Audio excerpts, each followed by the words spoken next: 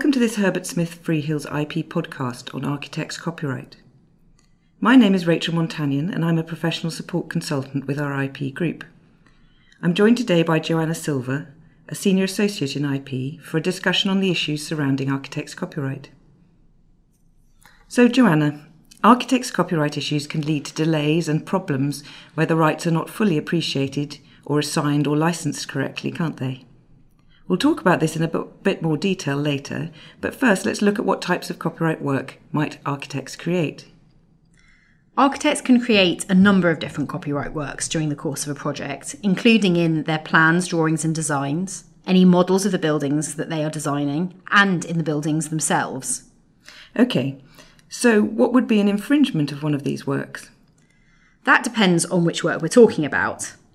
Where the copyright work is plans or drawings, it would be an infringement to copy those plans in 2D, for example by redrawing or scanning or photocopying them, or to copy the plans in 3D, for example by constructing a building according to those plans.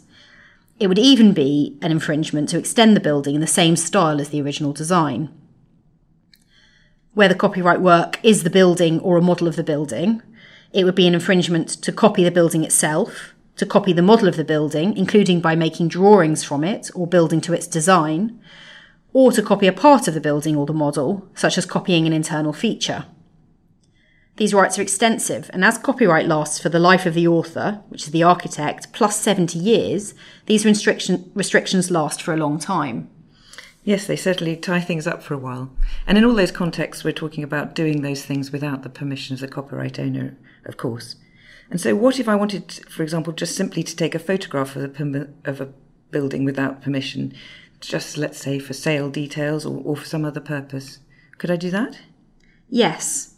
One thing that's not an infringement of copyright in a building or a model of a building in the UK is to make a graphic work of it, to photograph it, film it, or to broadcast a visual image of it. This is sometimes known as the panorama exception and is specifically provided for by statute. This is helpful for publicity purposes, as well as for passing tourists. But it is one exception that surprisingly doesn't actually exist in all EU countries, including in France. Let's talk about the ownership position. Who owns the copyright in architects' designs? Following the general copyright rule where creators are first authors, unless they are creating during the normal course of their employment, where their employer would be the owner, the architect will be the first owner of the copyright works they create, because they are the effective cause of the shape and design of their buildings and plans. That is, unless their contractual terms say otherwise. This boils down to an employer automatically owning copyright in works created by employees, but professional consultants or commissionees owning their own copyright in respect of commissioned works. Where architects are working as a team, the work may be one of joint authorship. Joint authorship, and therefore joint ownership, arises where there are indivisible contributions from more than one creative mind. So any dealings with the work must take account of all of the authors. This means that all of them must agree to any assignment or license of the copyright, which, as you can see, could be potentially problematic. Yes, I would say, if possible, avoid joint authorship situations. I think that's probably true across the whole gamut of IP, isn't it? Yes. In that context, I just wanted to say a quick word about BIM, Building Information Modelling. This is a programme that allows information sharing and modelling in a construction project. So contributors to a project each input their own designs into a programme, say the pipework or the wiring, and among other things, the software will identify errors and inconsistencies which, if not identified, may hamper the construction of the project. From an IP perspective, BIM collates and interrelates separately owned copyright works, which is consistent with the traditional position regarding copyright works in construction projects and the view generally adopted by the industry. So the result of the ownership position is that where an architect is engaged, if their commissioner wants full control of the plans, they'd need to obtain an assignment of the copyright. But often, in fact, in most cases, architects are not very keen to assign, and so a licence needs to be put in place with sufficient scope for all the uses to which the plans may need to be put in future. So there are REBA standard terms licences available, and these are generally pro-architect rather than commissioner, but in most major developments we see bespoke arrangements being concluded. And I've thought a good way to illustrate what needs to go into your bespoke arrangement was to look at what happens when there are no terms in place, as this tends to highlight the problems. So where there is no agreement in place, there are useful things like implied licenses that will operate to enable a developer to use the plans, as long as it's paid an appropriate fee for them already, but to use them only to build the building for which they were provided. It doesn't allow the plans to be used for the purpose of any extension, but they can be used for the reconstruction of the building, but again, only as long as this is in the same style and form. So problems can arise where an architect's been working on a development and his appointment is terminated before the site is sold with the benefit of planning permission, for example.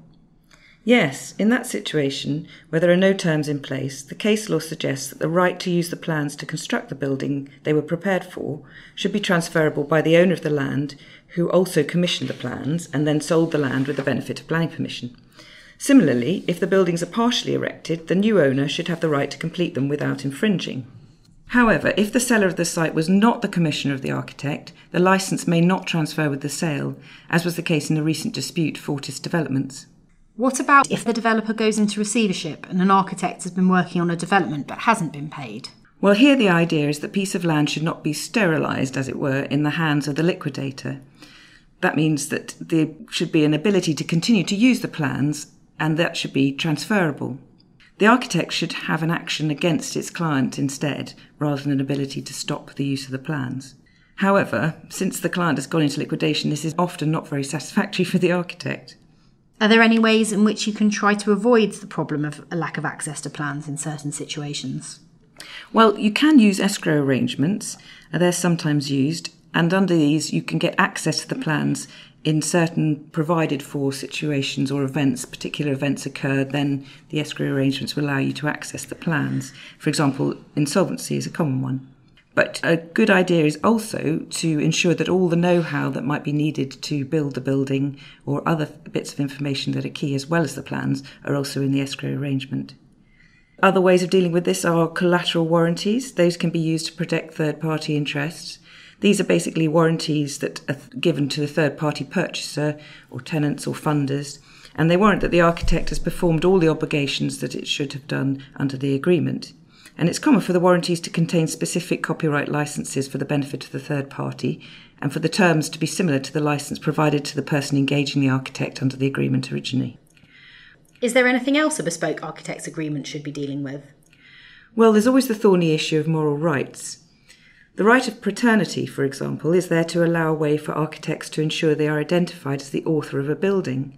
It extends to having their name put on the building in some obvious place, and to being identified in relation to photographs of the building. In addition, there's the right of integrity, that the work not be subject to derogatory treatment, like distortion or manipulation of the work, and then also the right not to have the work falsely attributed to anyone other than the actual architect.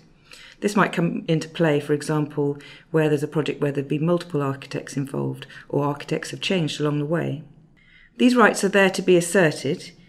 They don't actually come into play until they are asserted by the architects, but they can all be waived. It's probably easiest if you can get a waiver from an architect, but that is often very difficult to achieve. So, Joanna, one last question for you.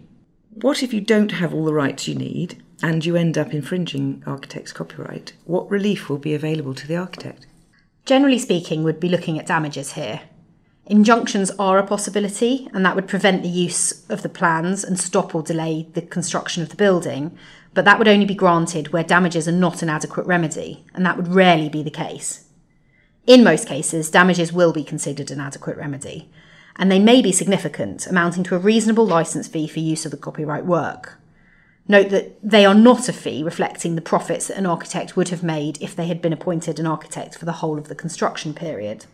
Interestingly here, statute also provides for the possibility of additional damages for flagrant infringements of copyright.